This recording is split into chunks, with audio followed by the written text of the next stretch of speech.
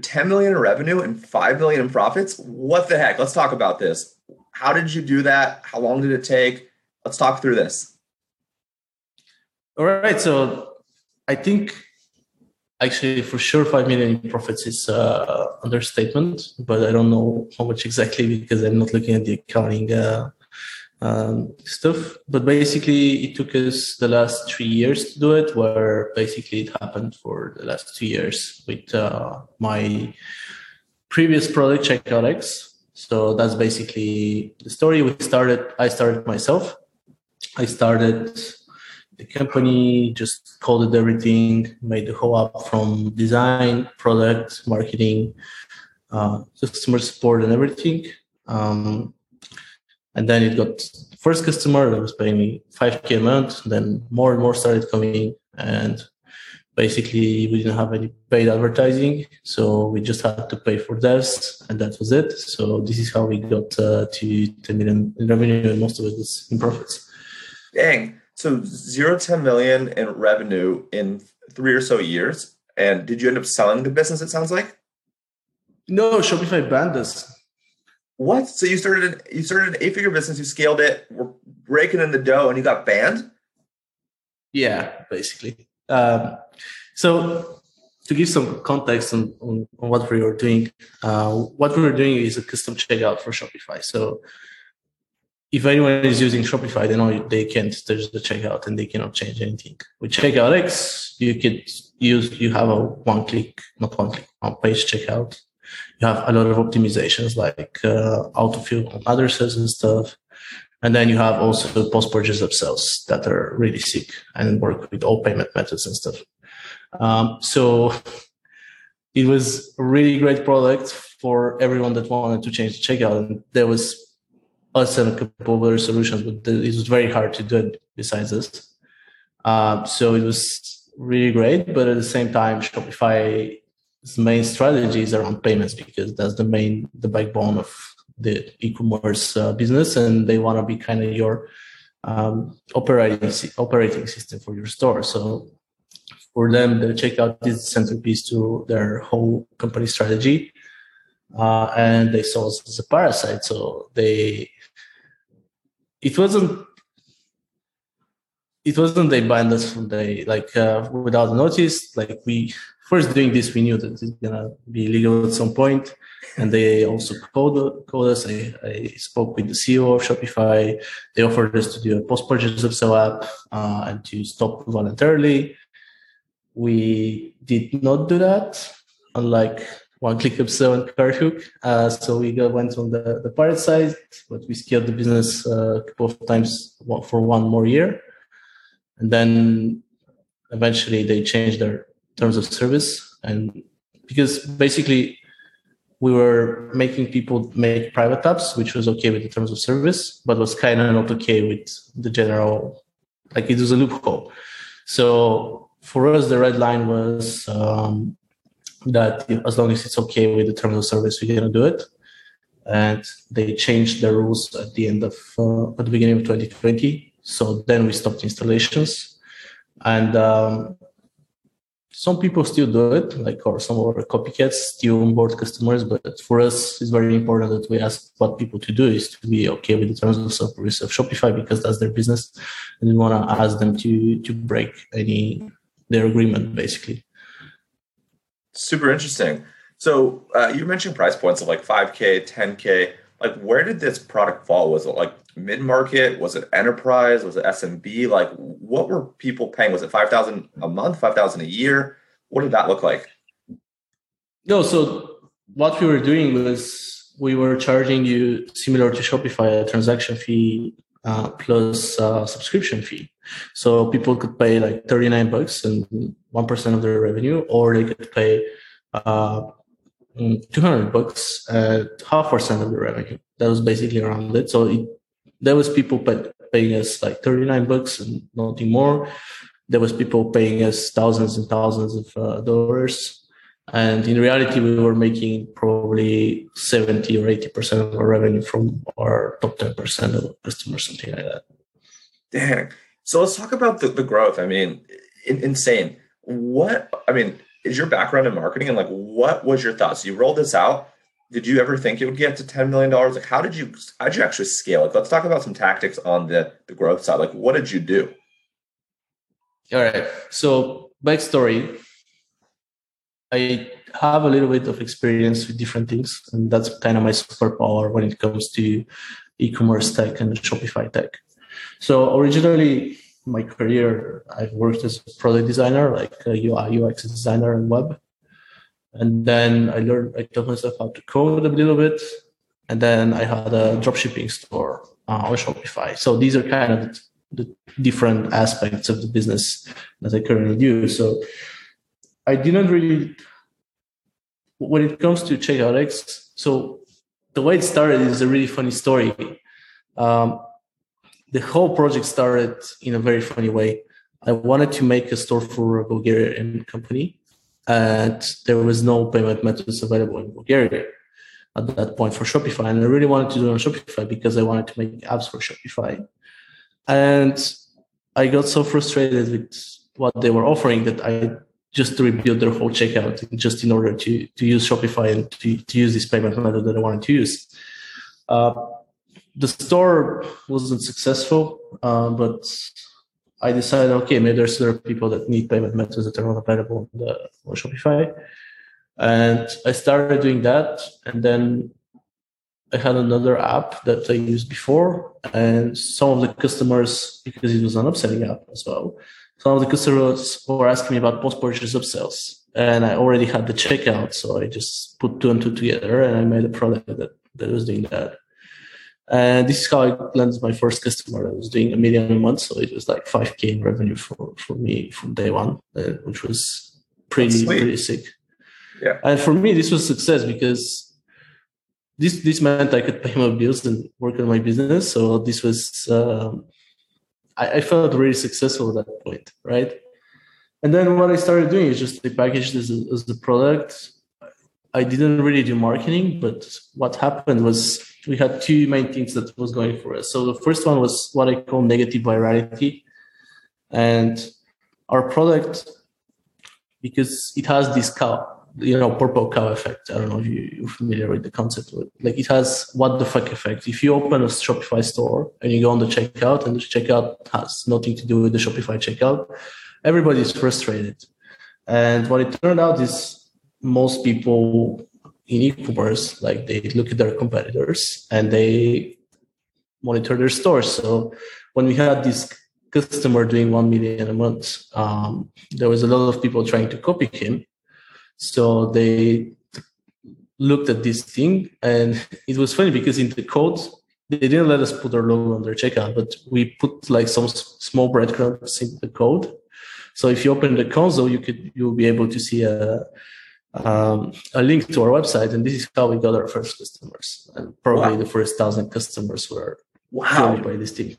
So to recap, so people would go in the store and like I think it's like right click and there's like inspect, and then you can kind of see some of the code on the right hand side. Like you don't have to be super technical, right? Like anyone can kind of do that in marketing, and then see checkout X, and that alone, having one store led to two stores. And now that two stores did it, more stores were doing it. That's essentially how you got your first 1,000 customers.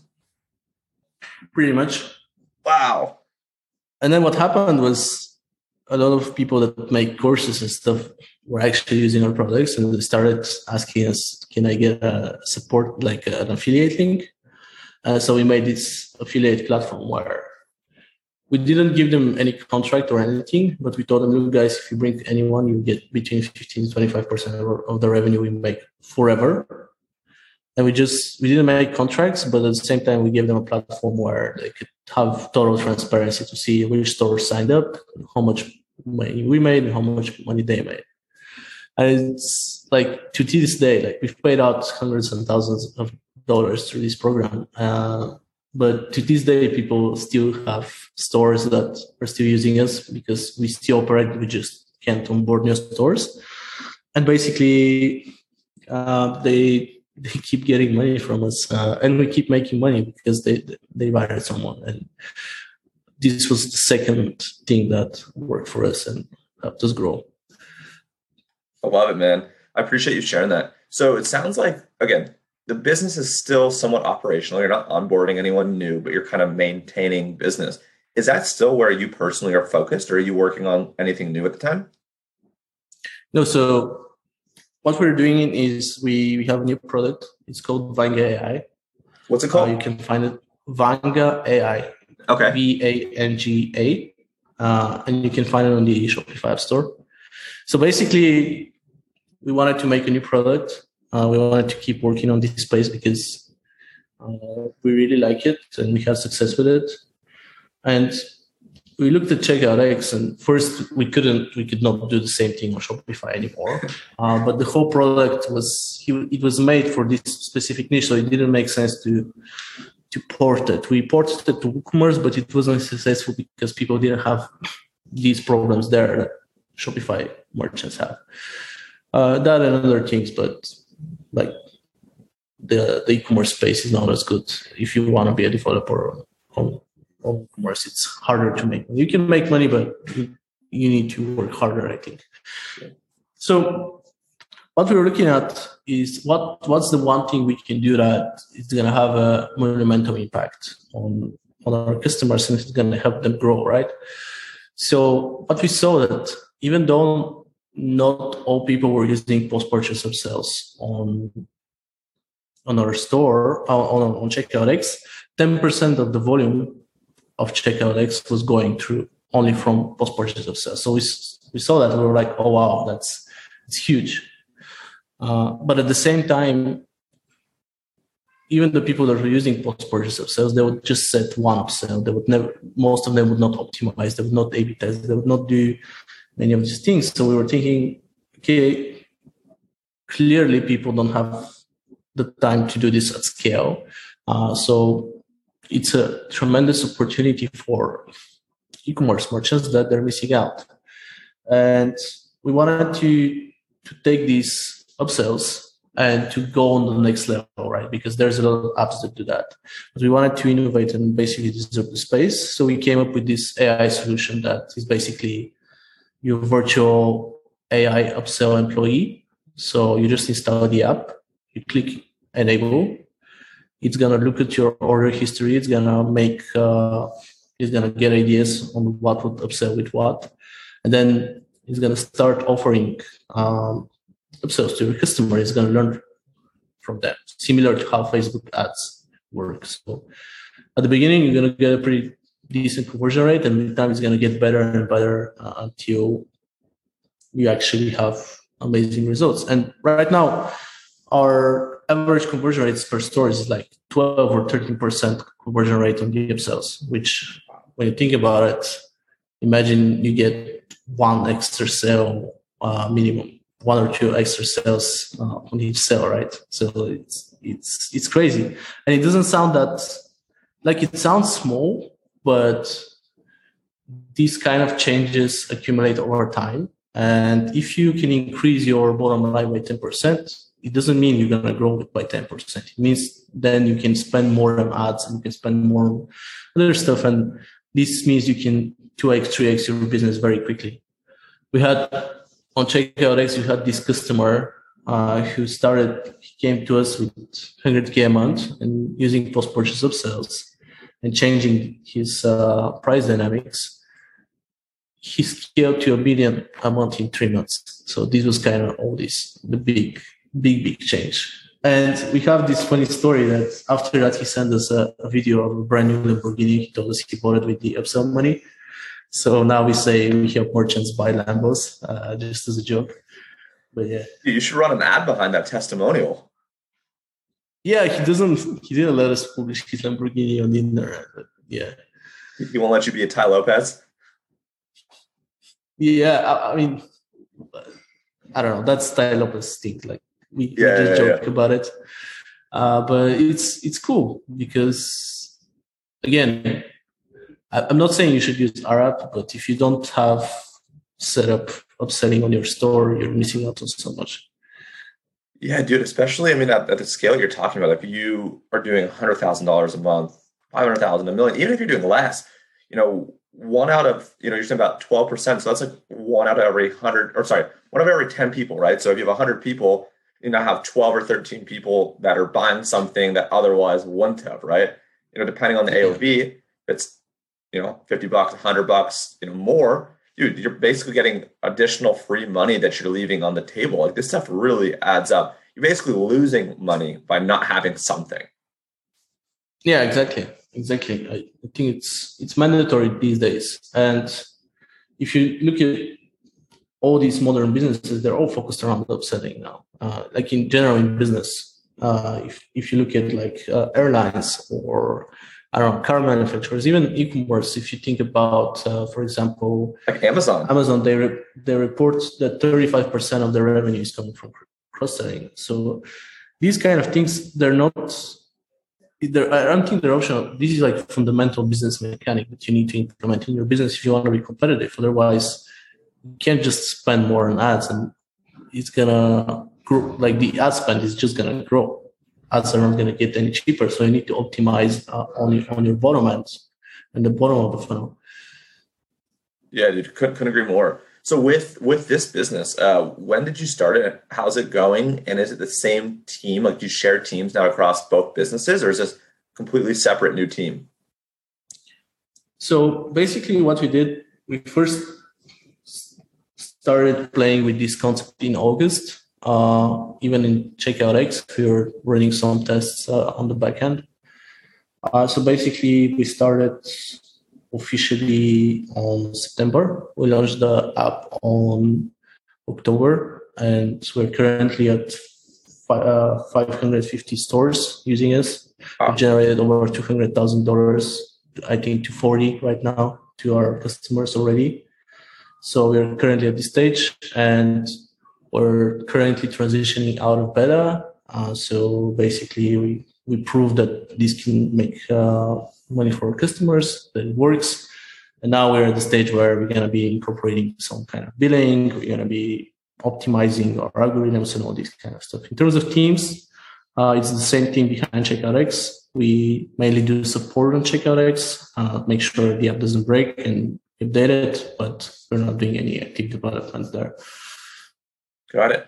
And then the last thing I want to talk about, you kind of briefly mentioned it at the beginning before we started hitting record. So you're in a building right now that was completely renovated, and now it's kind of like a co-working space. And it sounded like you personally are doing the same type of thing, like you're taking old factories or old buildings and kind of renovating them and turning them into workspace. Where did you mention you're doing that? Did you mention you're doing that in Turkey, or where did you say that's happening for you? Yeah, actually, I was talking about the puzzle co-working space in Sofia. I'm not doing it myself. I'm just helping them out to do the same thing in Hungary. But basically, the concept is that people are going to need more and more co-working spaces because they're going to work remotely. And what Puzzle is doing is they're getting old factories, especially post-socialistic factories from like textile and stuff. And what they're doing is just renovating it to the point where it's like both modern and industrial, and bring new life to these kind of old buildings that were forgotten. And this is my personal office where I've been here for the last 3 years, and I'm really excited about Budapest to see how it's going to turn out there. Super cool, man. Well, dude, I appreciate you coming on. I mean, insane growth of going from 0 to 10 million plus, 8 figures in a few years. Especially as profitable and as lean as you were. The story of getting kicked off or kind of shut down in some degrees to accepting new customers. I didn't know that there was going to be so many interesting things here. So I appreciate you. Where's the best way that people can either find you or your company's kind of online? So you can find Vanga in the App Store, VANGA. And what you can do is you can find me on Twitter. I'm really newbie at Twitter. I don't know what I'm doing. I don't have any followers, but I'm trying to stay at least read. So you can ping me on Twitter at Letejski as my last name. You can see it in the podcast title. So yeah, that would be the best place, I think.